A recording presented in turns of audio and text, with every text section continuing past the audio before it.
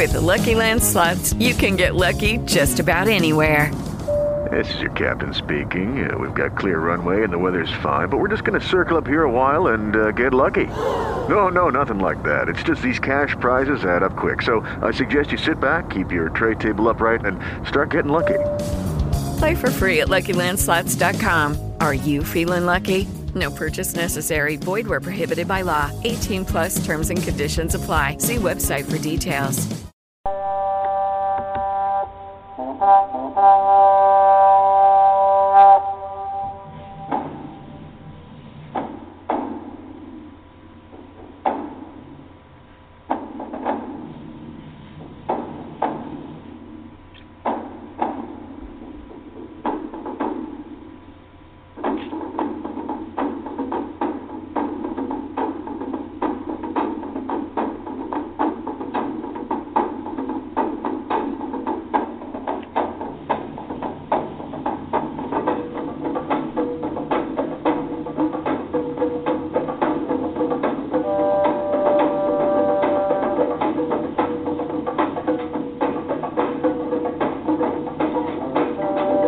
Welcome to the Kingdom Mandate. Join us each Saturday as we share empowering and equipping messages that reflect on the kingdom of God according to His sovereign will for mankind to remain in His covenant order.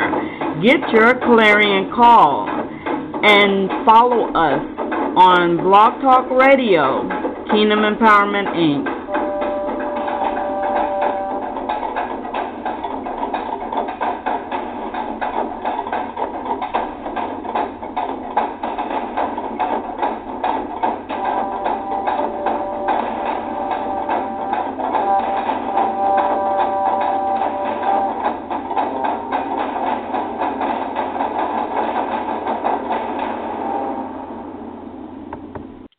Wow, this is a wonderful day today. It is Saturday, and you are listening to the Kingdom Mandate, the End Times 2 first session.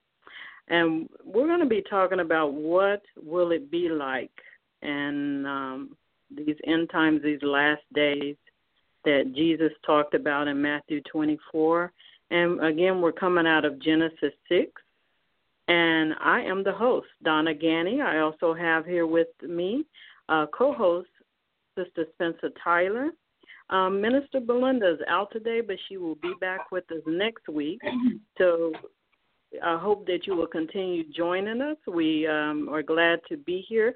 And we're going to take a deep dive into the Bible. We love to teach out of the Holy Bible in its purest context as God have given us so we can expose His original intent.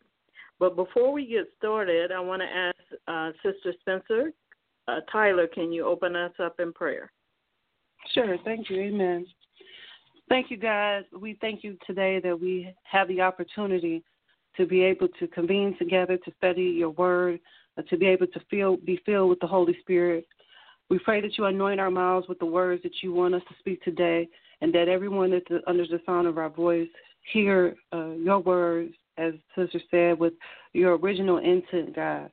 Heavenly Father, we know it's through the power of the Holy Spirit that you cause all Holy Scripture to be written for our learning, God. So we pray that we would diligently study your word, read, mark, and learn, and inwardly digest everything that you have given us so graciously, oh God. And we ask that you help those who are listening and that we come of a knowledge of salvation and your will for our lives. We know that we don't live by bread alone, oh God, but by every word that proceeds from your mouth. We ask that you, as we feed on your word today, that you make us hungry for the living manna, God, that came down from heaven. We ask that the Spirit of all truth open our minds today as we read and study your word, and that we be willing to be led in truth, God, and be taught that your will in each of our lives. And we ask that you give us willing hearts and an opportunity to share with others the pearls of truth that you would teach us today, God. Open the eyes of our understanding, prepare our hearts by the word of your Spirit, that we may receive your word, O God, with much joy, much rejoicing. And may we leave today not being the same, but having a deeper understanding of who you are and what you want to do in our lives. We thank you for your word, God. We know your word is truth and life. It's nourishment for our souls. It gives us a spirit. Thank you for the desire for us to study. And as we study your word, God, may your name praise, God. You are alone, are holy and good. We ask that you open our eyes, our truth, to see your truth. Open our ears to hear your voice, God. Open our hearts to receive what you have for us. And open our lips to speak only which glorifies you. It's in the name of Jesus that we pray. Amen. Amen. Bless the Lord. Thank you, Father. And thank you also, too, Sister Spencer, for the prayer. Amen. Let us first, amen. Let us first start at it in Matthew 24. I'm going to read from verse 35 where Jesus said himself, Jesus Christ of Nazareth, the Son of the living God. This is what he said. He said, heaven and earth shall pass away, but my words shall not pass away. But that day and an hour knoweth no man, no, not the angels of heaven, but my Father only. But as the days of Noah were, so shall also the coming of the Son of Man be. For in the days that were before the flood, they were eating and drinking, marrying, and giving into marriage until the day that Noah entered into the ark. And it says, and knew not until the flood came and took them all away. So shall also the coming of the Son of Man be. And we know that God gave them 120 years to repent before the days of Noah. So I want to jump into Genesis 6, Sister Spencer, before we discuss it a little bit more, because I just wanted to point out Jesus said it will be like the days of Noah. Right. Amen. And so in Genesis 6, verses 1, it says, and it came to pass when man began to multiply on the face of the earth, and daughters were born unto them, that the sons of God saw the daughters of men, that they were fair, and they took them wives of all which they chose. And the Lord said, my spirit shall not strive with man, for that he is also is flesh. For that he also is flesh. Yet his days shall be 120 years. There were giants in the earth in those days, and also after that, when the sons of God came in unto the daughters of men, they bare children to them. And the same became mighty men which were of old, men of renown. And God said that the wickedness of men was great in the earth, and that every imagination of the thoughts of his heart was evil continually. And it repented the Lord that he had made man on the earth, and it grieved him at his heart. And the Lord said, I will destroy man whom I have created from the face of the earth, both man and beast and creeping thing, and the fowl of the air, and for it repented me that I have made them. But Noah found grace in the eyes of the Lord. These are the generations of Noah. Noah was a just man and a perfect in his generation. And Noah walked with God. And Noah begot 3 sons, Shem, Ham, and Japheth. The earth also was corrupt before God, and the earth was filled with violence. And God looked upon the earth, and behold, it was corrupt, for all flesh had corrupted his way upon the earth. And God said unto Noah, the end of all flesh is come before me, for the earth is filled with violence through them, and behold, I will destroy them with the earth. An ark of gopher wood, rooms shalt thou make in the ark, and shall pitch it within and without with pitch. And this is the fashion which thou shalt make it of. The length of the ark shall be 300 cubits, and the breadth of it 50 cubits, and the height of it 30 cubits. A window shall thou make to the ark, and in the cubit shall thou finish it above. And the door of the ark shall thou set in the side thereof. With a lower, second, and third story shalt thou make it. And behold, I, even I, do bring a flood of waters upon the earth to destroy all flesh, wherein is the breath of life. From under the heaven, and everything that is in the earth shall die. But will I establish my covenant, and shall come into the ark, thou and thy sons and thy wives and thy sons' wives with thee. And every living thing of all flesh, two of every sort, shall thou bring into the ark, to keep them alive with thee. They shall be male and female. Of fowls, every their kind, of cattle, after their kind, and every creeping thing of the earth, after his kind. Two of every sort shall come unto thee, to keep them alive. And take thou unto thee of all food that is eaten, and thou shalt gather it to thee, and it shall be for food for thee and for them. Thus did Noah according to all that God commanded him, so did he. Amen. I have been reading in Matthew 24, verses, let me make sure, 35. I read 35 through 39, and I just read the entire book of chapter in the book of Genesis, chapter 6.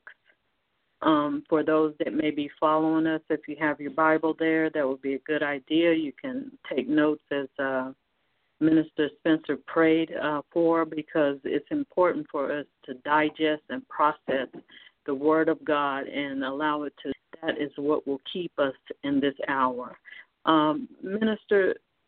Sister Spencer, please share what the Lord have given you in this topic for today. Well, I was just thinking about how, as you were reading, how wicked the times had become. And the writer, Moses, tells us that God saw that wickedness was so great that every intent of the thoughts of the man's heart was only evil all the time. That says a lot. It means that no aspect of the man's nature there was no aspect of man's nature that was not corrupted, meaning that not only that they were practicing these things, but they had no intention on stopping. They were evil, and all the time.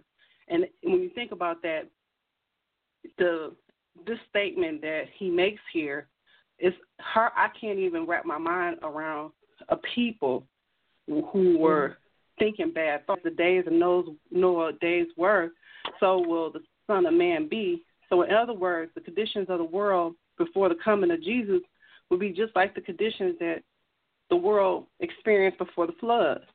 In Genesis 6:1, we learn that it's an exploding population. Men begin to increase in number on the earth. We learn in Genesis, and then again in Genesis 6:5, we learn that their hearts were constantly evil all the time. And in Genesis 6:11, there's widespread corruption and violence. So, such as though that the Lord was sorry that He had made man and that He was grieved in His heart.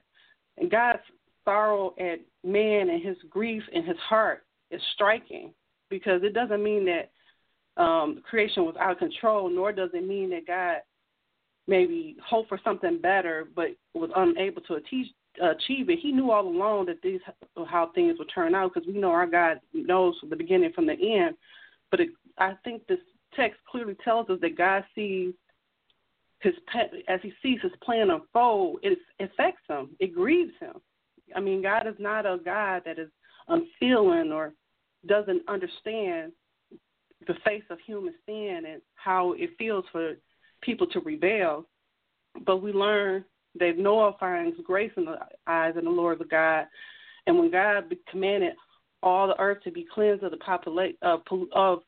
wickedness that He saw, he was in one man that He began to find favor with, and it was Noah. So he didn't have to, and that just impressed upon me that Noah didn't have to find or earn God's grace. He found it. We don't have to earn grace, but we can all find it in God. So, and I just think about God's calling him to build the ark and how great that must be, and just the dimensions of the ark. So I think it's impressed upon me that the writer even felt the need to tell us how big it was and how wide it was, and to express upon our minds what God had called this man to do with whatever he had available. God told him, instructed him exactly on how he wanted him to fulfill his purpose in order to save him and his family and start the world over again. So for me, I guess it impressed upon me that we live in perilous times. Like you said, it seems God, he called humanity to give them 120 years to change their evil ways, because in Genesis 6:3 he tells them that his spirit shall not strive with man forever because of their time was limited. So when we're living also in a society that at large is seeming like they're not repenting, and we live in a time where people have a disrespectful life, there's demonic activity, sexual perversion, and history, it often repeats. I think a risk that people take when they rejecting God's merciful call to repentance is that their hearts can be hardened, just like these people who thought about evil all the time. And the first time God brought judgment on the earth, it was by great flood of water. The next time God punishes the whole earth, it will be when Jesus comes back, where it talks about in Isaiah that he will, when his angel will be fury, and he will rebuke with flames of fire and judge by the sword. And so I just believe that Christ's warning was for us today, because when he comes back in great power and he comes back in his majesty to save a world, they're going to be taken by surprise too. And a vast majority of them will still be eating and drinking and focusing on their everyday lives, being not aware of the dangerous times that we're living in. And just like people in Noah's day, people in the end times will be ignoring the warning message and rejecting God's people. And Noah was a man of God, and he was very likely mocked and ridiculed for preaching righteousness.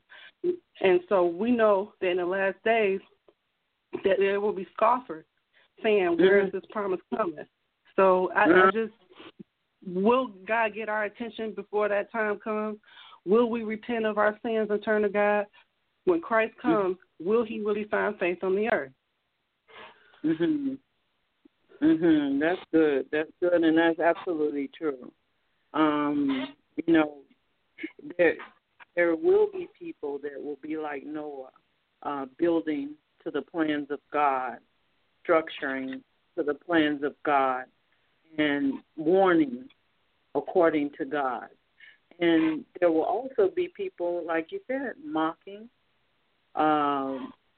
We haven't seen it yet. They said that, they sent all of these prophets before, and it didn't happen.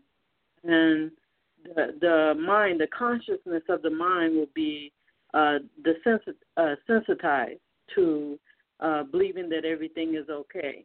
And when I'm talking about sensitized, I'm talking about if you put, have a bunch of germs on a plate and you desensitize it with a little bit of alcohol, they spread out. But when it's sensitized, it's all connected together, joined together, like they bond together and continue to increase and grow and infect, and bacteria begins to even go outside of the veil if you don't close it up tight.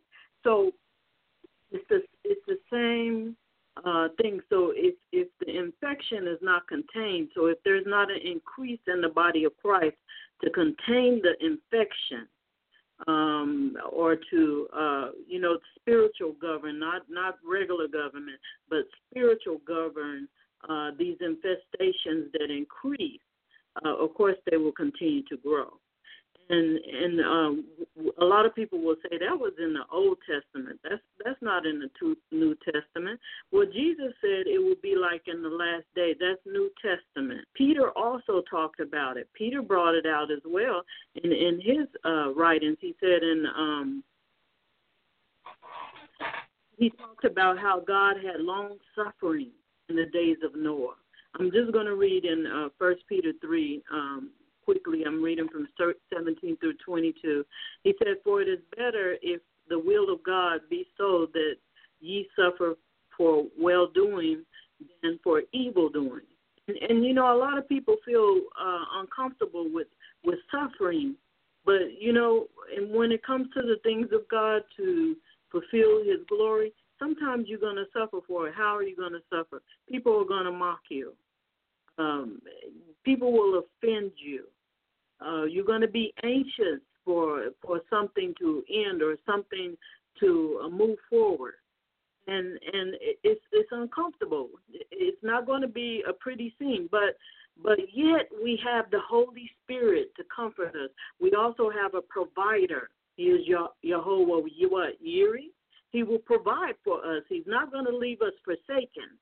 There's going to be certain things that, you know, it's not going to be comfortable because if the evil or the infection, the bacteria, the germs continue to increase and there's no alcohol to splatter it to cease it, it will continue to grow.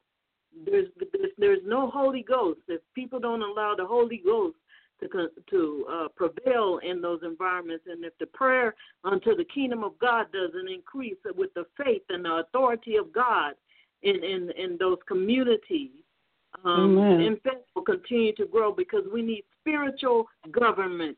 We need spiritual governorship. We need the mighty governor, Jesus Christ, to rule over it in Jesus' mighty name.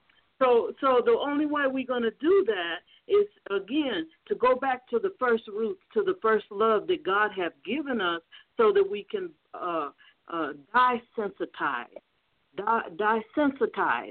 the growth, the infection that is increasing. So the Bible says in 1 Peter chapter 3, again, he says, for 18 first, for Christ also has once suffered for sins, the just for the unjust, the just for the unjust, the righteous for the unrighteous, that he might bring us to God, being put to death in the flesh, but quickening by the Spirit. Now, spiritually, some have been caged from moving and fulfilling the purpose that God has given us, containing by the mocking, containing by saying, don't say Jesus Christ here, don't speak Jesus Christ there. Jesus Christ only belongs off in your environment. Don't go out on the streets and hand out tracts because there's a ordinance or a law for that. Don't do this over there, you know. But if we, the body of Christ, continue to allow the infestation, are we pleading? Are we suffering for the sins of the unjust? Are we the just doing what we're supposed to do for the unjust, to bring them to the knowledge of Christ? Because Christ said he's coming for the sick and the sinner. And he said, go ye into the highways and the byways. Hallelujah. So he said that he might bring us to God. He might bring us to God, being put to death in the flesh, but quickened by the Holy Ghost, by the Spirit of God. So if we're going to be quickened, we have to connect with that thing that quickens us, and that is the Holy Ghost. It's not going to come through man, and we also have to attach to the vine and drink from the vine, sup with the vine, and it doesn't come by just severing ourselves and putting our focus on the things of this world. We have to put our focus on God, because truly Jesus Christ said, if you're born again and you have you'll have the reign of God in the earth. You have the kingdom of God with you. So we're not supposed to just allow we should be able to possess our possessions, as the Lord says. We should be able to speak a thing as though that it were and it manifests. That we should be able to overtake the environment spiritually. We should govern spiritually. We're not talking about a physical government. The carnal mind thinks of the things of the carnal mind, but the things of the spirit focuses on the spirit. In Jesus' name. In Jesus' name, amen. But which also he went and preached unto the spirits in the prison. Okay? So now, are we talking about a physical prison or a spiritual prison in this hour? We're talking about both. We have physical prisons. There's some preachers off in the prison. There's some that need to be revived and provoked to take command and authority over them demonic demons that exist in those environments. There's some people who are spiritually in prison that need to be broken and loose from their captivity. Again, in the name of Jesus Christ. Mm-hmm. And in verse 20 it says, which sometime were disobedient, when once the long suffering of God waited in the days of Noah, while the ark was preparing, wherein few, that is 8 souls, were saved by the water. Abraham said, if there be one righteous, if there be, he called it all the way down to the bottom level, so that God would have mercy to bring his nephew Lot out of that. Are we doing what we're called to do? Noah built that ark. Noah took God's plan and built that ark for people, his family, to be able to go off into it. Are we preparing the ark? Are we seeking God's for his plan for the righteous? Are we seeking God's plan for the unjust to bring them into righteousness? What are we doing in this hour? What are we doing? So 8 souls were saved by the water. And out of all of this population on the earth, because you see, in those days, the earth was increasing. That was the blessing that was given, that you will be fruitful and multiply. He said, you will be fruitful and multiply. And there was an increase going on in the earth. And the increase was so much that it could not be governed. It was not governed, and it was just so loose. They had no law. They had no type of government in the earth. They had nothing structured for them. So they were just doing anything anyhow. And because we have become so loose, it's okay that you do that. It's okay that you function like that. God will still love you. Yes, he will still love you, but if without any governmentship, spiritual governmentship by the word of God, people will just go and they will become infested. They will become infested. They will become infested. And in order to stop that infestation, we have to have spiritual government in place so that we can save more souls in this hour, because Jesus has empowered. In 21 it says, the like figure whereunto even baptism doth also now save us, not the putting away of the filth of the flesh, but the answer of the good conscience toward God, by the resurrection of Jesus Christ, who is gone unto heaven and is on the right-hand side, and authorities and powers being made subject unto him. So if it is subject to him, and he hath given us the reign of God in earth, and he's at the right hand of the Father in the honorable seat, and he said that we will be, interjecting other scriptures, he said we will be seated in him.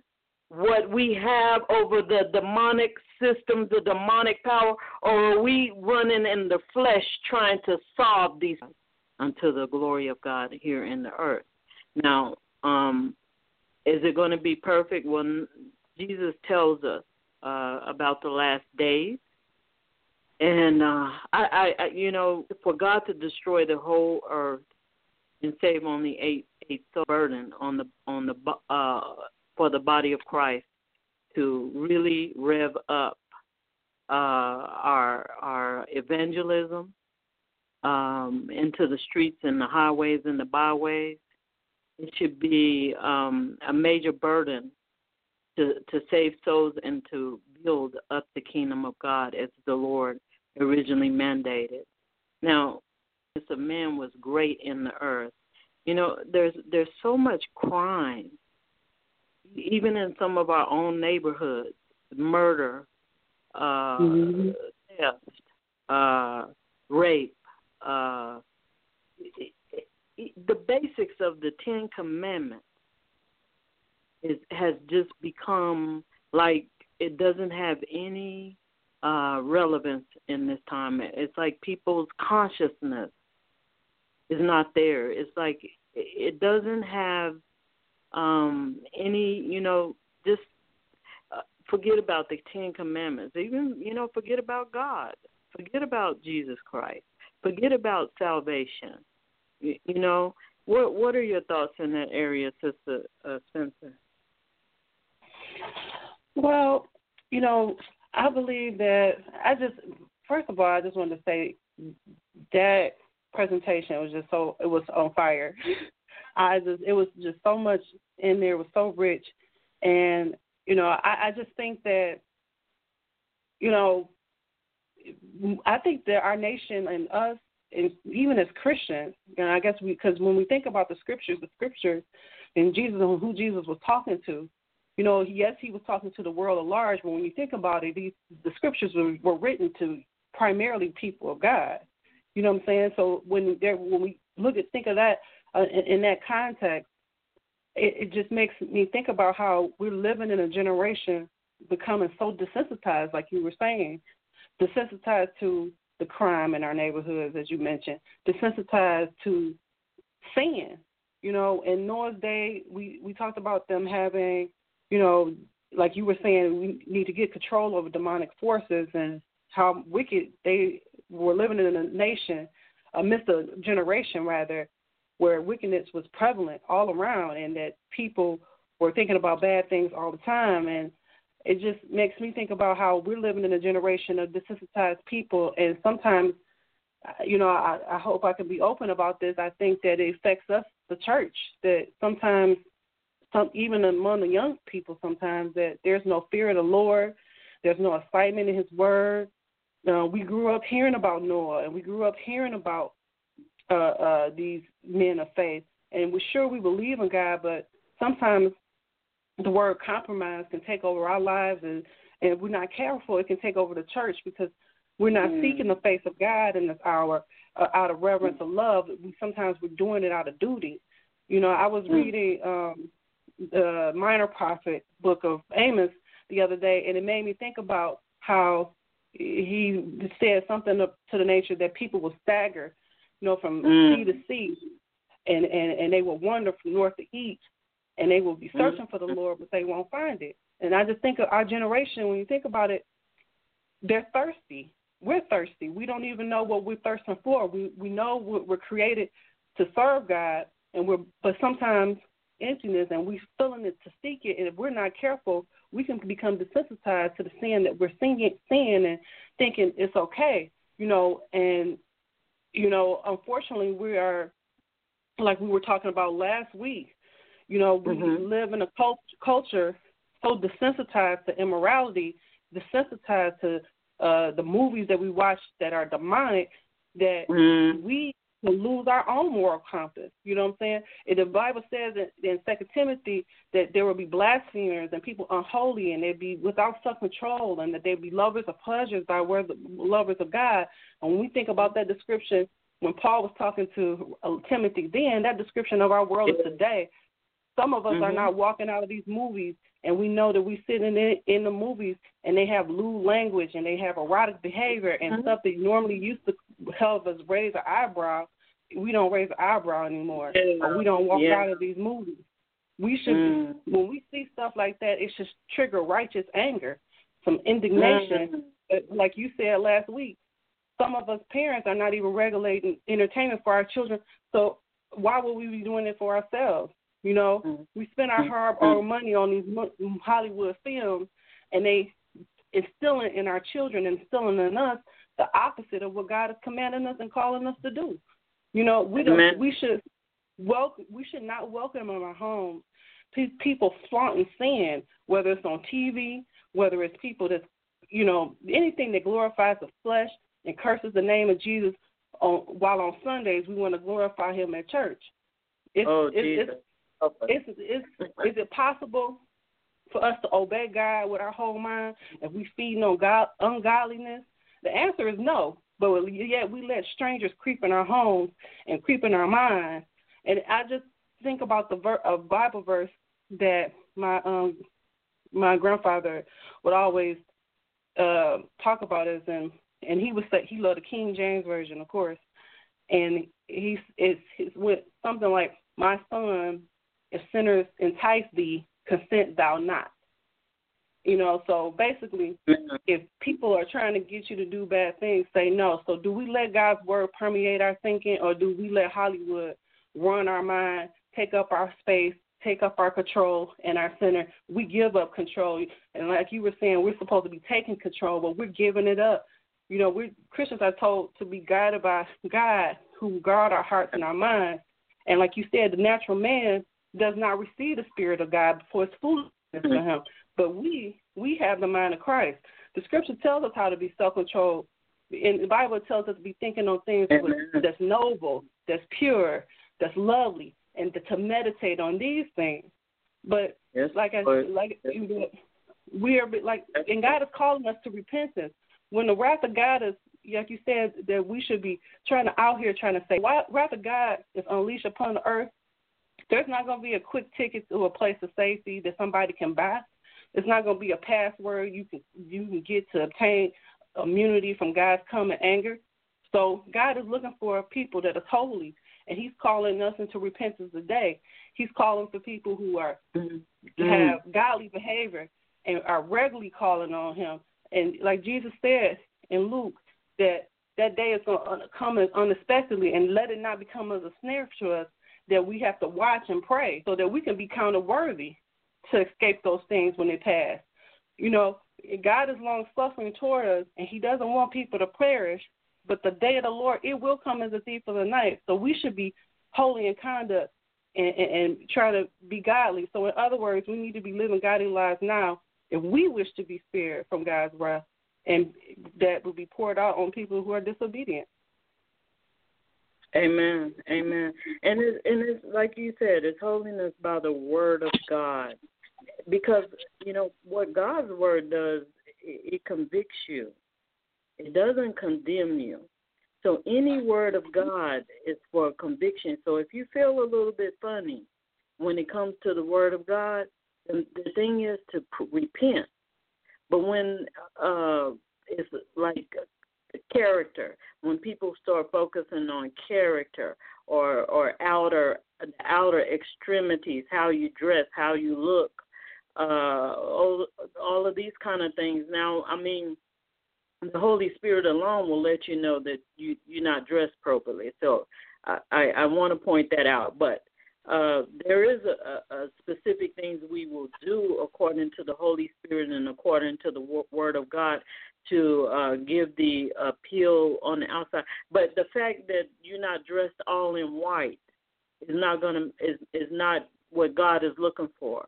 The fact that you're not dressed in all blue is not what God is looking for. But what God is looking for is that you allow the Word of God to work off in you. And He wants to embed that Word of God. He said the Word of God will be written up on your heart like a tablet.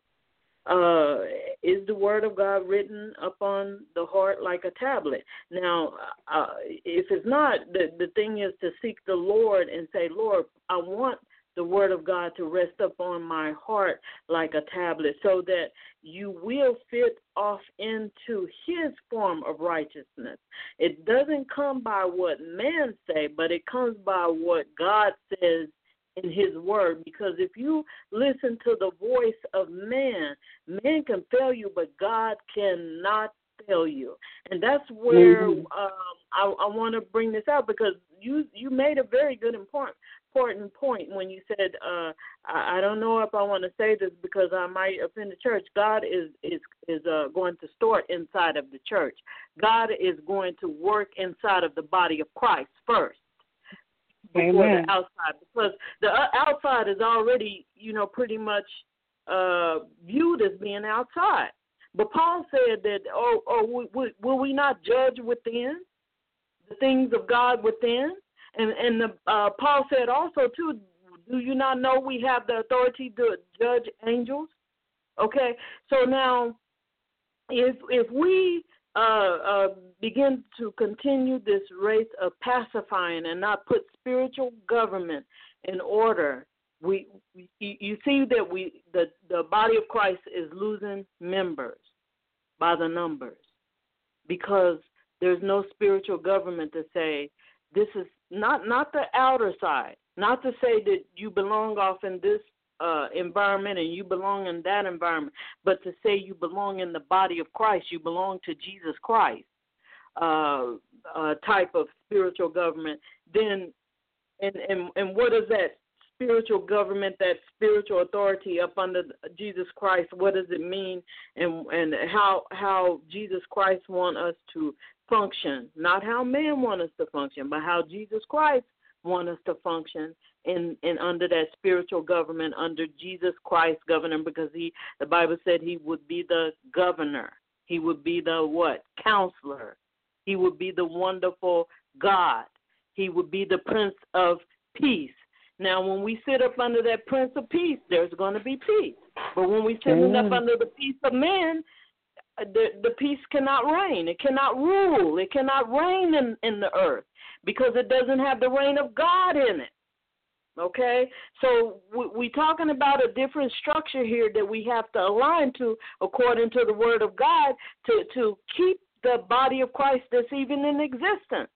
Because the Bible says he will judge inside of the body of Christ first. Okay, so there's going to be prophets coming out. There's going to be apostles coming out. There's going to be evangelists coming out. And when it's word, again, it's unto conviction. But when it's about something outside of the word, then it may be condemnation or accusation. Okay, because God will judge by His word. Okay, and His prophets will speak what? By His word. Okay, so we have to. I'm focusing so much on the solution, but I want to go back to what it looks like. What does it look like? Are we looking like last days? Are we looking like the earth has increased to the point of not being able to even be spiritually governed? Or are we at a stage, because remember, this was 2,469 days before the birth of Jesus Christ. 2,469 days before the birth of Jesus Christ, and that the earth was destroyed, and God had given them 120 years to repent. But you know why I'm so concerned about this? You know, we see all of these catastrophic events coming out, and I'm just wondering, is God, giving us warning? Because it's not just in America. I mean, we can't look at the Bible and base it on America. We have to look at it from a global aspect. And we see all of these fires by thunder starting in places. We see all of the floods that are going on, and so many catastrophic typhoons. Every catastrophic event that's out there, we see food being contaminated. We see waterborne diseases, water being contaminated, fish floating up on the sea. It's so many things, but you know what it is? We have seen it so much. We have seen killing so much. We have seen robbing so much. We have seen all of these things so much. We have become like it's a norm. It's every day. It does become a way of lifestyle on the earth. And more corruption begins to prevail, as we've seen in Genesis chapter 6:12. The earth just continued to prevail in corruption. So we see these things happening, but can the mind see it now? Is it so pressed down that it's just like a normal everyday occurrence? Okay, I saw this, but you still moving on. You're not paying attention to it anymore. You have nulled it out of your thought process. And I'm just going to focus on motivation and is that euphoria?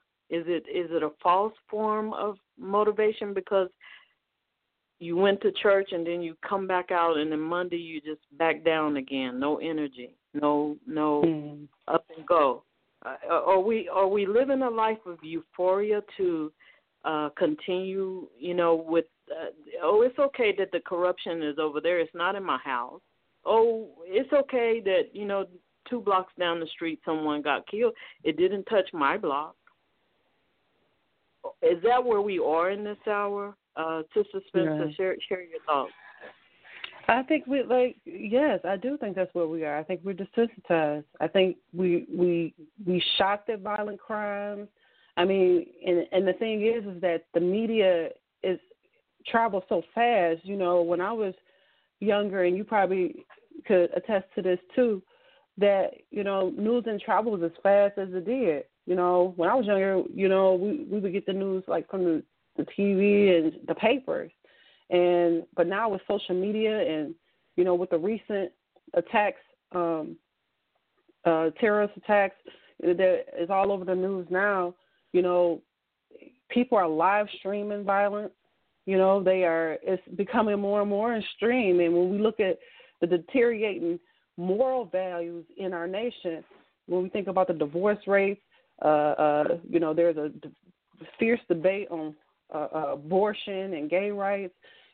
People talk about, how infiltrated we are, even, with pornography. I mean, it's more accessible. We look at the drug addiction in our communities, and sometimes we see it so much, like you say, that we turn a blind eye.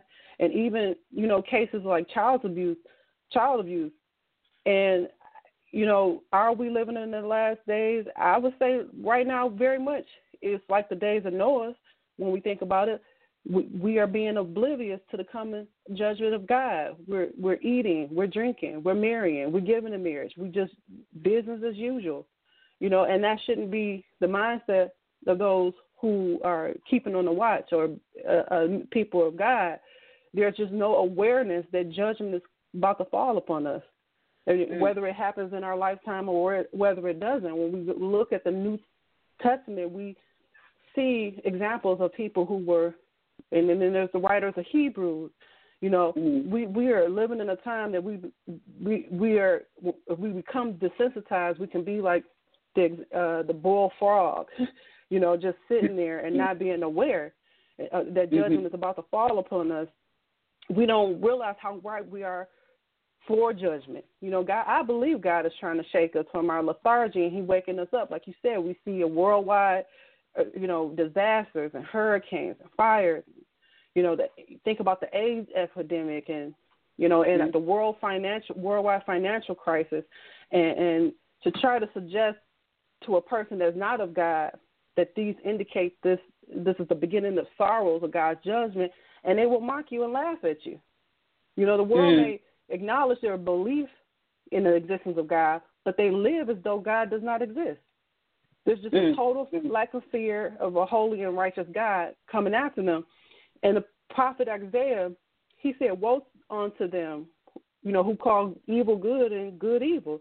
And I believe he was speaking about the future woes that's coming upon the earth. When we think about in Revelation, woe, woe, woe to, the earth. And woe, and then the trumpet sounded, and the 3 angels was yet to sign. I believe that a day of reckoning is coming, and I believe that, like you said, it's not just an economic crisis. We don't have just a crisis here in America, but it's a worldwide crisis, and it's moving in that direction. It's definitely moving in that direction, and we are in a state where we're trying to defend ourselves in this generation against the possibility of a nuclear attack from other nations, where people are gathering and worrying and not trying to negotiate to try to save themselves. Increased knowledge has not saved us. The government cannot save us. Science can't save us. So so we need people who are people of God to stand up, who are willing to go in their closet and pray for our nation and pray for our families, pray for our school systems, pray for our communities, because I believe that God will bring a spiritual revival to sweep our land. I do. I believe that we can be gathered in times of prayer. I believe that without a spiritual awakening, that we are done. Let's just stay focused to pray and evangelize, as you said earlier, to teach morality from a biblical basis, that the Bible is the only true basis for morality. We need people to shake people, and we need people to humble themselves before the face of God. Either we're part of the problem or we're the solution to the problem. And like I said, and the government can't save us from what we're doing, what's to come. The only future that we have is the coming of Jesus Christ. Only Jesus can save us. And that's what Jesus is talking about in Matthew 24. He's talking about the day of his coming. He said immediately after the tribulation, those days, that we'll see him coming in the clouds in heaven with power and glory. So as we face the world today, we see the same conditions that existed in those days. We have to realize that we live in a time of judgment, so we should just pray, and God will draw our hearts onto the Spirit and free us from the bondage of this world, and just pray that God will send a revival. And as the world deteriorates around us, it should just be a wake-up call for people of God to live godly, holy, righteous our lives. Like you said, allowing the Spirit to convict us, placing our minds and hearts on the eternity and not just what we're seeing. 2019 has some store for us. It's already been a crazy ride with the news and everything, but the Lord has promised to be with us. He has promised to help us. He promised to be with us. So we should just commit our ways onto him, and he will bring to pass his perfect will in our lives. Amen. Amen. And you brought out some of the solutions as well, as you've been talking about. When I'm talking about spiritual government, I'm not talking about a physical government here in the earth. Daniel was under the government system of a Babylon system, but yet Daniel functioned with a spiritual mindset in the midst of that government. Joseph was in the midst of an Egyptian system, and yet he still functioned with a spiritual mindset. So we will be in this world, but we have to build up the spirit in the earth, because we can, there's all kind of people. I want to point this out. I'm not coming against what you're saying, but I want to bring this out, because there's some people that pray. They pray in yoga. They call that prayer and meditation. So I'm talking about a prayer by the Spirit of the living God that's going to break and shatter some demonic forces in the earth. We have to get to that level, and we have to begin to practice it on a regular basis. 3 times a day. Jesus prayed 3 times a day. We have spiritual darkness calling out demonic forces 24 hours a day, but we want to only spend 15 minutes. We only want to spend 1 minute. Some of us wait until it's time to go to sleep, and we putting our head on the pillow, and before we know it, we already sleep before the prayer has been done. But we have to get to a point. Jesus Christ, help us. We have to get to a point where we are being soldiers of the army of the living God, and not focusing on the things on this world, because if we begin to take spiritual dominion and power in the earth and begin to decree a thing as though that it were, we wouldn't have to worry about somebody crossing the border, because we'll be saying every demonic force coming near that border, in the mighty name of Jesus Christ, and we will be lining it up with the blood of Jesus Christ. But we've gotten to the point where we're moving in the physical again and trying to function in the physical way. Now, I'm not saying that don't get me wrong, that we shouldn't put physical infrastructure in place. We shouldn't build up strongholds and fortresses to be able to contain an environment. Don't get me wrong. I'm not saying that, but I can tell you that you could put it there in the Great Wall and that was in place before it fell down. Okay, so I'm saying that by the Spirit, Holy Ghost, we can begin to speak some things into being to set the principalities of wickedness at bay in Jesus' mighty name. And so it's going to take people who are ready to spend some long time in prayer. No matter where you are, if you can come together and fellowship and pray, great. If you can do it in your bathroom, great. If you can do it in your living room, great. Wherever you can do it, you need to stand up and begin to pray against these forces. And you also need to pray against the work of the enemy in the air, in the coven, in the sea, and on the land. So you need to connect with people who know how to pray and who know how to break those barriers down and remain faithful under the covenant of Jesus Christ. Amen. So that's some of the solutions as well. And so we're not talking about any kind of prayer. We're talking about a Jesus Christ prayer. Jesus Christ have given us also ways to pray.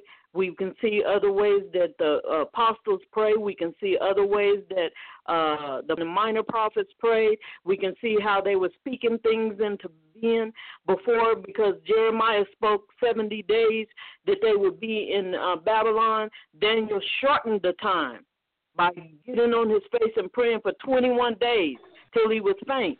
Hallelujah. We can change time. We can provoke the heart of God if we pray. And so, amen.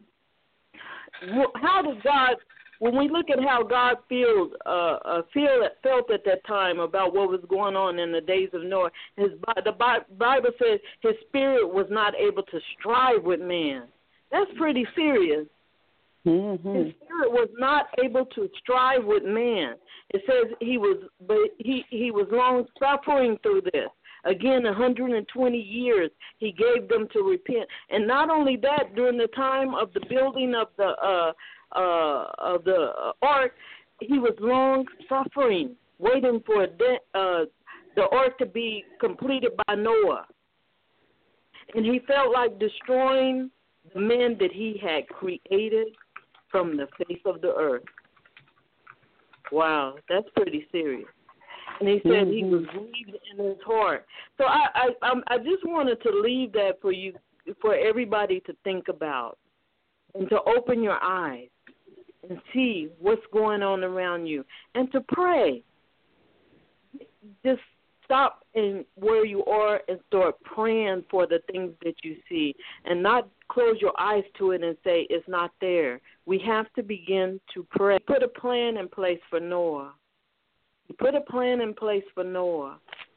He saw him as being righteous. And he tells him how to build the ark. He established a covenant with Noah in those last days. And he gave him a system of being able to be sustained in the ark. He even graciously closed the door of the ark for Noah and his family. And God remembered Noah through it all. But with all of that, we have to understand what kind of position was Noah in. Let's talk about that, Sister Spencer. And after this, I will open the line for any of our guests to be able to give insights or ask for prayers or ask any questions that they may have. Amen. I mean, he lived in a wicked generation that was largely removed from God. He lived in a generation that thought about wickedness all the time. He lived in a generation where he was contending with demonic forces as he was trying to fill out his commission to God. And, you know, he didn't live, and Noah, we shouldn't be, feel like, you know, Noah was without sin himself. But yet God spared him because he found grace in the eyes of the Lord. No, Noah was not without sin, but he, like you said, he made a covenant with him. You know, he agreed with God about the evil of the sin, and he obviously turned away from it, and he's called righteous and he's called blameless, and that doesn't mean that he was sinless, but it was by faith. We learned somewhere in Hebrews that God warned him. Hebrews 11. That he warned them, and he took heed, and he made that ark. And he, like you said, it was only 8 people saved, but he not only saved himself, but he saved his household. And he, I think the scripture says that he became an heir to righteousness, you know, that he condemned the world. So even Noah was not the exception to the rule when it came to sin, but obviously God, he had a something that was redeemable, and he found favor and grace in his eyes. And we should be wanted to do the same as we're living in a generation that, you know, again, mocking and who find the gospel ridiculous and it stings. You know, he was a preacher of righteousness, and we know that Jesus tells us, like you said in Matthew 24, that flood is just a foreshadow of what is to come. And if Noah's warning and gospel found a foolishness to his hearers, how much more does our warning and gospel sound, you know, foolish to others? So our call is not to be respected by the unbelievers. Our call is to trust God, you know, so that he can find favor with us like he found favor with Noah, and not find contempt in us, and to endure what Jesus endured, and so that we can preach the gospel for the sake of all of those who are being saved too. And as far as the word, you know, God's patience does come to an end. You know, that kind of rang out to me. You know, some people, when they read Noah, you know, just you know, talking with other people, I think they think this is a children's story. You know, they sense like it's a, you know, because it's something that they've been told over and over again. And, you know, some people, you know, they probably need to take the word of God a little bit more serious. But I do believe that it teaches us that even Noah living in the midst of a wicked world, that God hates sin, he punishes sin, and he doesn't hold back his judgment. You know, he had already decided when Noah built the ark that Noah was going to be saved. You know, he already had decided that, you know, that the world would, you know, that he was going to bring judgment. It was up to man to be able to reconcile themselves to God. And I think that, you know, even with just thinking about what Noah had to contend with, not just fleshly man, you know, man just acting crazy and not following God. He also had to contend with demonic forces. And like you're saying, how it's so vital for us to be able to take dominion and for us to take authority over these things. And I just think that in our you know, in our ministry, like Noah, you know, living in the midst of a wicked generation, that we have to keep in mind that we are not wrestling with flesh and blood, that we are wrestling with demonic forces in high places, and how important, you know, being in spiritual warfare in prayer is vital to not only our ministry, because it was for Paul, like we discussed last week, that he was contending with demonic forces on his ministry with that girl, but even Noah, who had no doubt had to contend with this as well. So to answer your question, yeah, Noah was contending with a lot. Not only did he have this humongous task of building something that nobody ever seen before, and telling people rain was going to fall, and nobody had seen rain before, but he had to contend with, you know, people, you know, being sexually perverted and wicked all the time, and a demonic influence. So even in our day, we should not think that our day would be any different, because as you said, Jesus told us that it would be the same. Yes, yes. And it certainly is written. For the body of Christ, we know that it's written. And I pray, my prayer is that people will have a desire to return to their first love when they first came to know Jesus Christ, and that they will wallow in it in faith, believing that they can overcome all the things of this world and listen to the voice of God. And God speaks through his word. So I'm going to open up the lines for the callers. If you have any questions, insights, anything you would like to share at this time, please feel free to do so and state your name and where you're calling from. If you choose to remain anonymous, feel free to do so. The lines are open.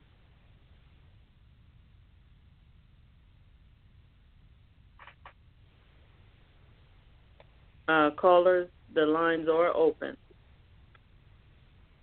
Okay, if not, then we'll continue on with the topic. We're speaking. Yes. Please.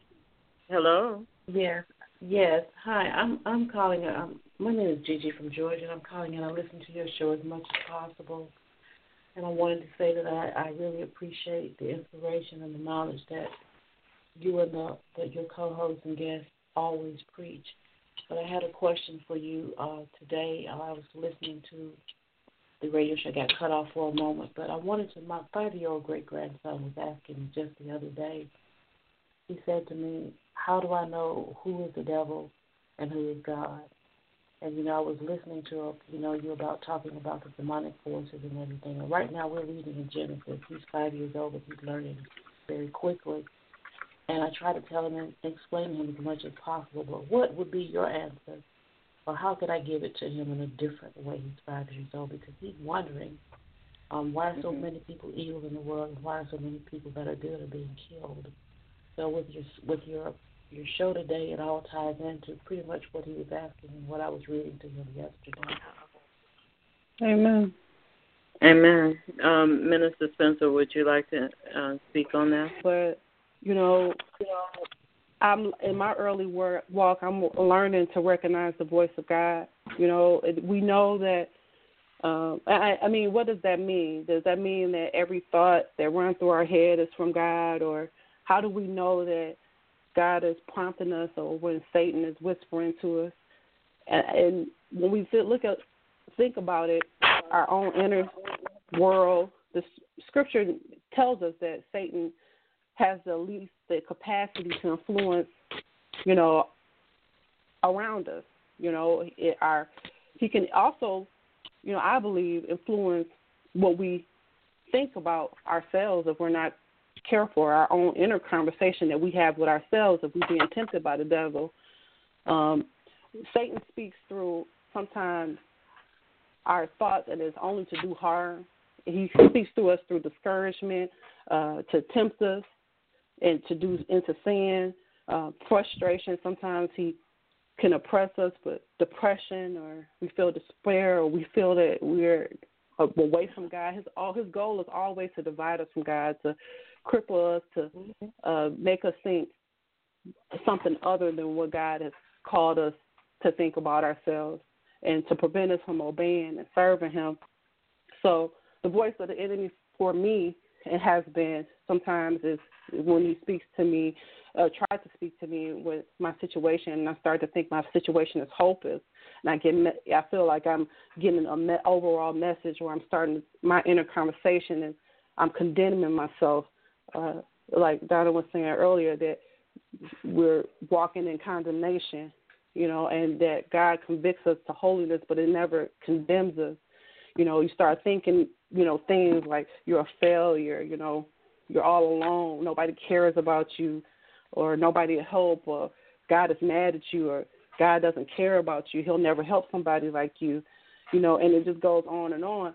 We know that Satan is a destroyer, and he uses whatever messages he can to discourage us and distract us and disorient us. And when we walk in feeling defeated or hopeless about a situation, that's probably a good sign that Satan is at work in our inner world, when it feels right sometimes to nurse our wounds and stay angry at somebody because, we're walking around in unforgiveness. It's probably a good sign that we're allowing Satan to take some of our territory. So if we find ourselves in this situation, we know that the voice of the Holy Spirit is very different. It brings us always edification. Like Donna was speaking earlier, his messages is intended to lift us up, to encourage us, to bring us strength, joy, and peace. So when we hear messages like, you're never alone, or you're my beloved child, you're mine forever, believe in me, or my plans are good for you, and we are recounting Scripture, does that mean that the whole voice of the Holy Spirit always make us feel good? No. Sometimes we sin, but in those times, the voice of God brings us back to repentance and discipline, and He corrects us. So I believe the key is that Satan brings judgment and condemnation, and God comes with conviction and a way to get through it and a way forward. Satan tells you sin too many times for God to forgive you again, or you weak and you hopeless. Or this sin was the last straw. God is against you now, or it won't do it good to apologize. He tempts us with rationalization, excuses, and just outright lies to keep us in sin. And sometimes we can fall for it easily because we don't want to deal with the sin in the first place. He keeps us trapped in a cycle with hurt feelings, and we embarrassed or even in pride. And he encourages us to nurse our pain and whispers that somehow that God is not with us and we should stay away from God. And God is the exact opposite. The Holy Spirit tells us, what you did was wrong, but you're forgiven. Here's what you need to do to make the situation right. Let me help you take the next step. Don't deny your sin, confess it, and receive forgiveness. If that's not how the voice sounds, but it's, if that is how you can recognize the voice of God. I think it takes maturity, and I think it's a walk, it's a journey with God, recognizing the voice of God. But I think the test is very simple. Like, next time you hear something that is not and you're trying to determine whether it was God, I think I usually ask myself, is it keeping me trapped and away from God, or is it moving me forward and toward God in obedience? Yes, yes. And I would like to add to that too. The purpose that you're doing also is from the Word of God. Everything in there gives you, that inward. You said something earlier, Sister, that when you if you're going to watch these movies, it should give you an inner conviction or an inner. You just don't spiritually feel sound. And one of the reasons why is because your mind is framed by the Word of God. Your mind is set by the Word of God. And Jesus is the Word, and so the Word is in you. And it's a light, it's a lamp unto your feet and a light unto your path. It keeps you on the narrow path and lets you know, you're getting off on the wrong path. Nope, this is a dark path. This is the right path. You see, this doesn't look like me. This looks like me. This doesn't smell like me. It doesn't taste like me. So there's outer extremities that we have, our gates, the eyes, the smell, the taste, the seeing, the feeling. It becomes enlightened that this is not of God because it doesn't look like God. It doesn't taste like God. It doesn't feel like God. And that's how you begin to discern the wickedness, because the more the Word of God is off in you, it just doesn't, the thing that's out there, it just don't line up with it. And you can also see the nature of Satan in this word. You can see the nature of the beast in this word. You can see the demonic forces in this word, how they function and how they come in. And God, how he talks to the principalities, like the Prince of Tyre, how he speaks to him, and the kings of darkness, like the kings of Tyre, how he spoke to him, and what the kings of Tyre and the Prince of Tyre look like, and their traits and the way they function. So you know that this is not of God, and you know this is of God by that. So I believe that you, when the words is coming to you, also are identifying that it doesn't structure and it doesn't align with the Word of God, and so it hits you in your, where the two-edged sword hits, it hits you there, and the Holy Spirit begins to press out again. And nope, this is not God. I resist it. I reject it. I bind it up. I silence it out. Yeah. And and then you take authority over it and not allow it to settle inside of you. And so you're doing the most perfect thing for your grandson, and that is teaching him the full context, the things that are in the Bible, so he can relate to it and see that, yeah, this is God's nature right here. No, that's not God's nature, you know. And not only that, that's going to lead to him having a born of God nature. Now, will he be tempted especially before the age of 18? Yeah, but I think, you know, with the root that is in the belly, it will stay there, and he will come back and cling to it. You understand? I do, because I've told him that we live in an evil empire and that Jesus is Lord. And so to speak, in a way that I was talking to him, I said, actually, Jesus is smarter than everybody. He is Lord, and he has a Ph.D. And I explained to him what it meant to have a Ph.D. And he told me, he said, well, that's awesome, because someone else told me that Jesus is not real. And I told him he is very real. And he'll have to absorb and have faith and to keep walking and to keep listening and to keep taking the Bible lessons that we're giving him at home to understand good from evil. You know, even with the evil movies that I heard you were talking about, a Christian wouldn't go to one of those movies because the outcome is always mocking God in a way, or mocking the justification of what happened in that movie. So why even go to it? You know, so these are all the things that these kids are coming up with today, and they're asking, where's God, where's Lord, who is Jesus? And the whole world seems to be a potpourri of just an evil empire that's just taking the kid, the child, you know, their minds into a different perspective. So we really got to work hard, I believe, personally, on keeping our kids in faith, grounded in faith, walking by sight, not by sound, and helping them to move in the world, because it's really coming to an end. Absolutely. I agree. Okay. Minister Spencer, did you have any other things that you wanted to share in that area? Well, I was just listening to what you were saying, how important it is to have the Word of God, because, you know, I know with my children are small, and they're not. I'm trying to rear them in. I'm learning how important it is that even kids and the kids that I have at their age, how they are a lot more, how can I say it, exposed to a lot of different things than I wasn't.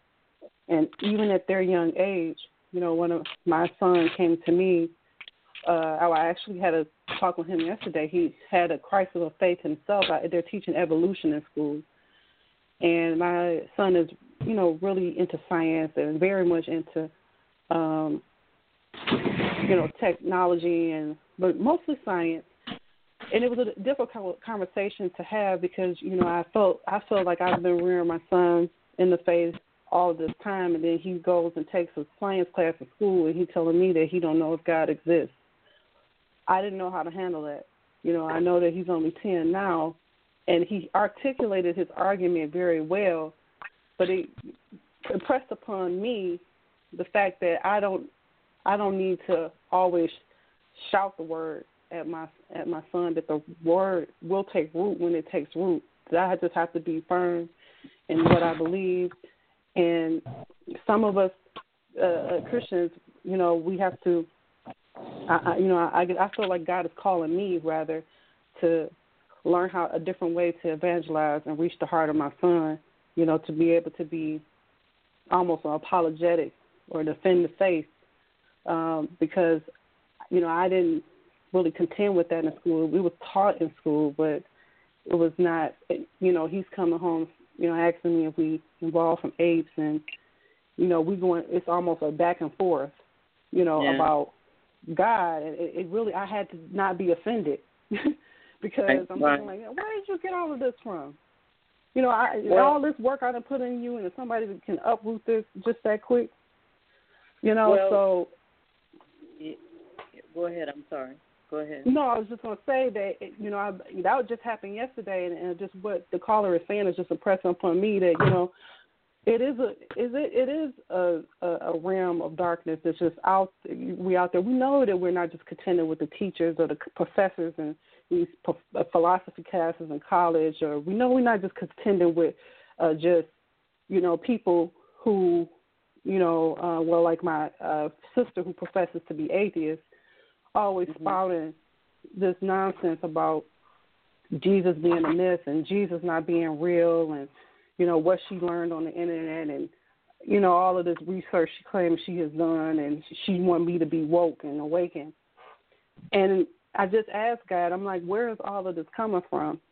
And I believe that God has placed it upon my heart for some reason with the community that I'm able to reach and talk to, as I'm not shy about me being an extra hope witness, and most of them, unfortunately, turn to atheism and agnosticism, and who that Satan is using. If he can uproot the faith of your child that you're trying to build, or you're trying to get the word rooted in them, if they can do it, if he can do it even young with my 10-year-old, he certainly can do it with your son, who was a lot exposed to a lot more than my 10-year-old son. So I just wanted to let you know that you're not alone, that, it's just something that we're fighting with.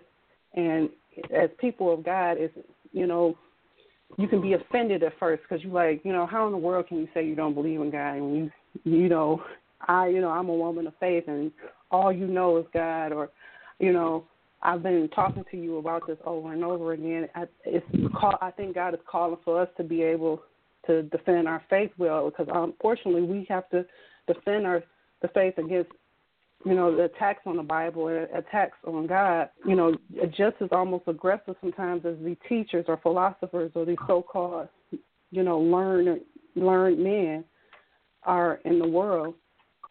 But stay strong, sister. I have been praying, and I prayed almost all night yesterday about that, because my normal answers I think I thought worked, but he's getting into another age, where he's challenging me a little bit more. And at 10 years old, I'm just gonna have to dig into the Word and be around seasoned Christians to be able to learn how to defend the faith against attacks on whether or not Jesus existed, or whether or not evolution and creation argument. Right, I believe that, and thank you, because I believe that living in His favor, as it teaches us in Isaiah 1 and 2, because I was reading that to him the other night. If we live in His favor, then we will already automatically know that Jesus is real. He lives, He exists, and there's nothing and no one that can deny that. So step by step, I'm just teaching him, and I really appreciate, your support. All the sisters here on the station today. I think that in a day's work, I believe that through Jesus Christ, we get some inkling of another piece of a lesson that we can teach to someone else. So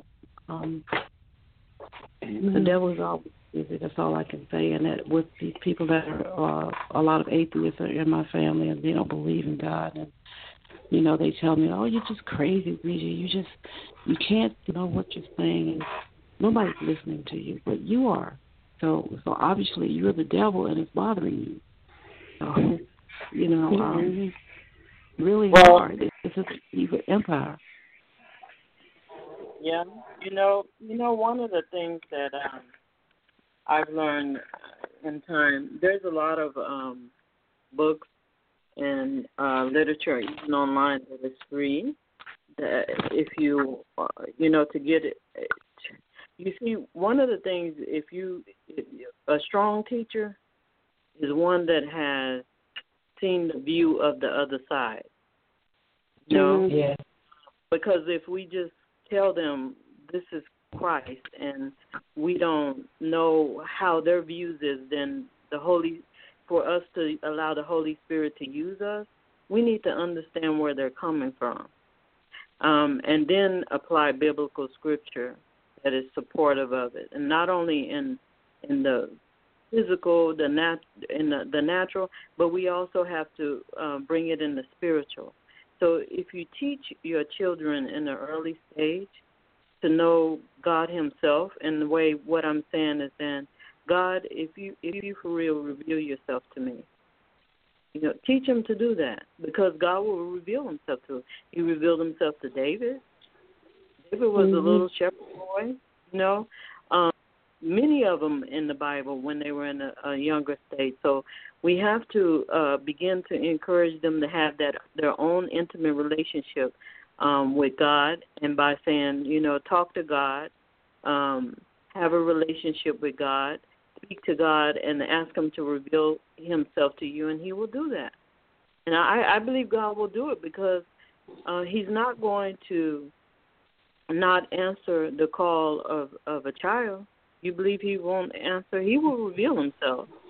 So let him do that. Start teaching the child to talk to God themselves. Okay, I believe God will speak to you, and I believe God will reveal Himself to you either through a dream or vision or some kind of way. So start talking to God and ask Him, if you for real, Lord. And also Romans chapter 1 in itself, it says that, and a good answer in there, if you just read Romans chapter 1 for them about it, because how did a cow get in the belly of a cow? A calf get in the belly of a cow? And man never tells a cow to be black or green or white or red or brown. How did that cow get that way? And make them start thinking, And also, too, let them understand that, have you ever seen a man walk out of the sea yet in your lifetime? Mm-hmm. Have you ever? You start asking them questions like that, because there's books to counteract it, okay? And there's literature to counteract those things that they're teaching. I've studied them before in the past, so if you want to understand the other side, T.L. Lewis was yes, I started reading him. So he has a lot of, and especially his old recordings, he has a lot of wealth of information out there to be able to counteract those thoughts.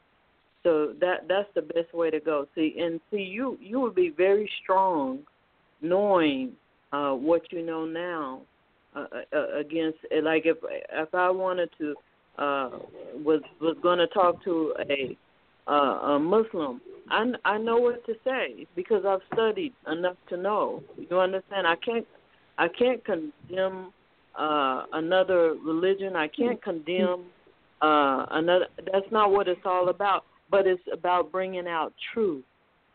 It's about bringing out truth, because Quran has truth that are written in this word. I have to relate to a person as to what they know and how they see things.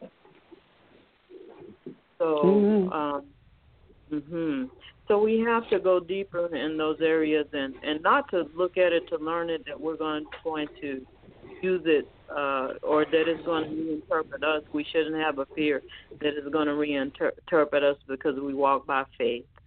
We walk by faith in Jesus' name. You C.S. Lewis is actually a really good. I'm sorry, I didn't mean to cut you off, but C.S. Lewis is a really good, because I've started reading him, and even reading the backstory of his life. I don't know if the sister is still on the line, but reading the backstory of his life, people do, as much as you think your atheist or agnostic family, like I said, I have my sister identifies as atheist, and I'm always constantly trying to, look on apologetic sites and try to answer some of the harder questions that she answers. You'd be served well to do that. But C.S. Lewis, people change. People do come to God there are testimonies of people who are agnostic and who atheists who are no longer. So it happens. But you're right. You have to know their side. You have to know their arguments. And you have to know the Word of God. So I'm hoping that those things, and thank you so much, Donna, will help me to reach my son, but it's a little bit different because, my emotions are all tied in it. That's my baby, but, it took me aback for a little bit. I have to say it knocked me off my square a little bit to know that the ministry that I felt like I was called to, that it could possibly be an indication of that my own son was, battling with the same thing. It's not easy to hear, nor is it easy to try to overcome. But I think if also I can take the emotion out of it and get on my knees and pray about it, and like you said, research and the other side and come up with some good arguments to some of the harder questions. We can't just throw the Bible at people. We have to defend our faith really well. That's what Paul did. Paul, when he was talking to the men of Athens, he sought agreement, like you said, because there's truth in something everywhere. He sought agreement, but what he could agree on before he preached the word. You agree with that? There's also homeschooling, and so many other avenues, such as placing your children in Christian schools. Some of them offer scholarships. So you can look into things like that as well, to make sure that the mind is in the same framework. But it's also good for them to be challenged, because if they go into college, it's the same thing to teach. It all depends on the college that they go to. So we're dealing with different times from when we were coming up. I remember even at a time where we were still praying in school when I was in school. So we're just dealing with different times, so we have to really be prayerful for our children and dedicating them before Jesus Christ on a continuous basis, and just being prayerful. And that, Muslim children, when they grow up, one thing I love about them is that they bring their children up to train them that by the time of 12 they can speak the surahs without even picking up the Wow. The same thing with Jews. One thing I love as well is the consistency and persistence. Their children, by the age of a certain age, they understand the Psalms and different things, So there's nothing wrong with our children understanding and knowing those things too. We try to look at them as being young, but we also have to look at that they're capable of learning. If they can look at cartoons and remember the type of cartoons they watch, they can definitely be able to learn that Word of God, and to be able to and pray that the Lord will put the Holy Ghost in them just as it is in adults. As David said, David was a shepherd out in the field, and he knew God. Because he was like, when he felt distant from him, he knew what to do. He prayed to seek him.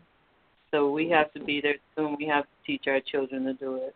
So I say it again from experience. And I want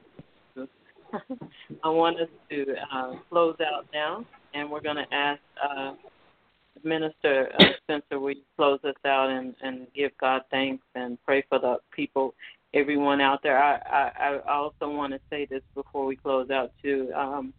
To anyone that's listening out there, this is a time where we really need to be in prayer, in faith, and seeking the Lord, not only for ourselves but for the children, for the women, for the men, for everyone out there. And we need to pray for our leaders to be strong in this hour, that we can build up a spiritual government that will increase the reign of God in earth at this time.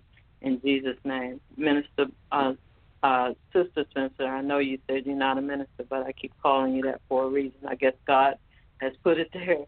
Can you please pray for us as we close out? In Jesus' name.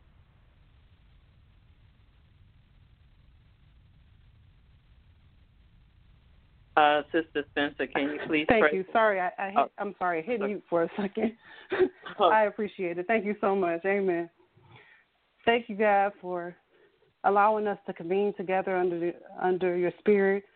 We just praise you for the gift of unity, God, that the Spirit creates in our relationships, God. We ask you that you inspire us, God, to be able to use the gifts that we've been blessed with for your kingdom.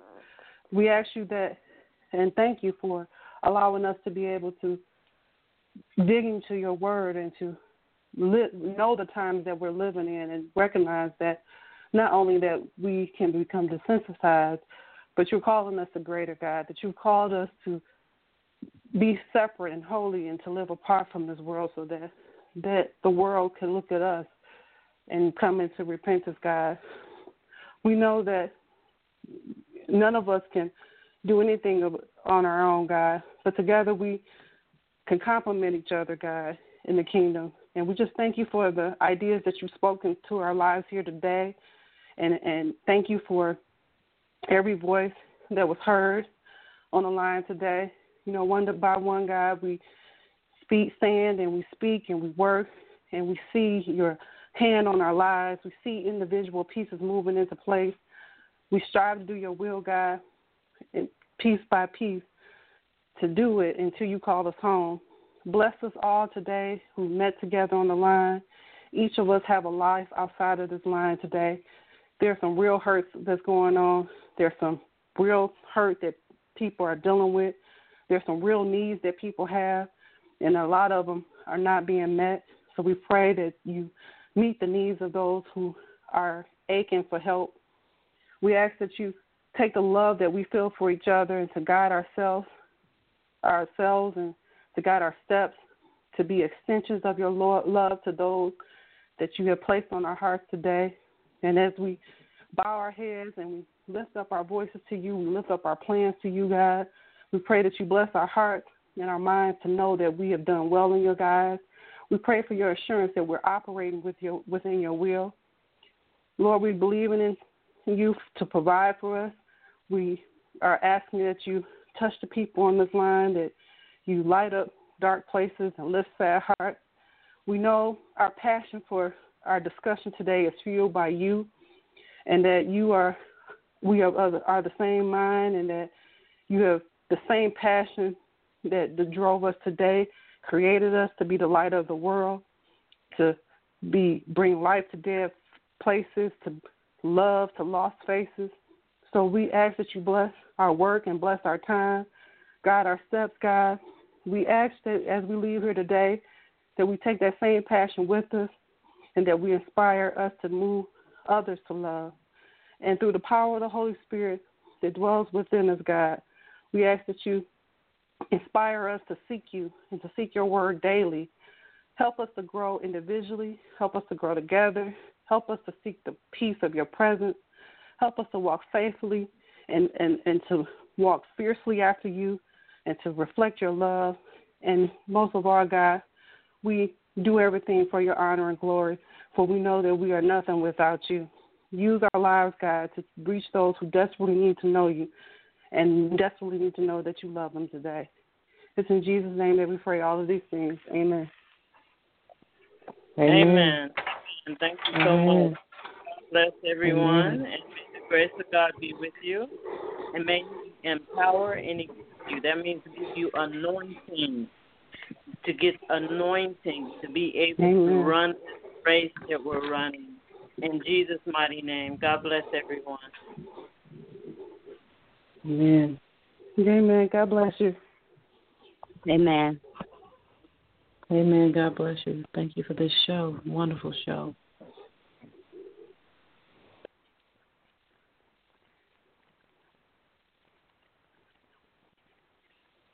Hello, it is Ryan, and I was on a flight the other day playing one of my favorite social spin slot games on ChumbaCasino.com. I looked over at the person sitting next to me, and you know what they were doing? They were also playing Chumba Casino. Coincidence? I think not. Everybody's loving having fun with it. Chumba Casino is home to hundreds of casino-style games that you can play for free anytime, anywhere, even at 30,000 feet. So sign up now at ChumbaCasino.com to claim your free welcome bonus. That's ChumbaCasino.com and live the Chumba life. No purchase necessary. VGW. Void where prohibited by law. See terms and conditions. 18+.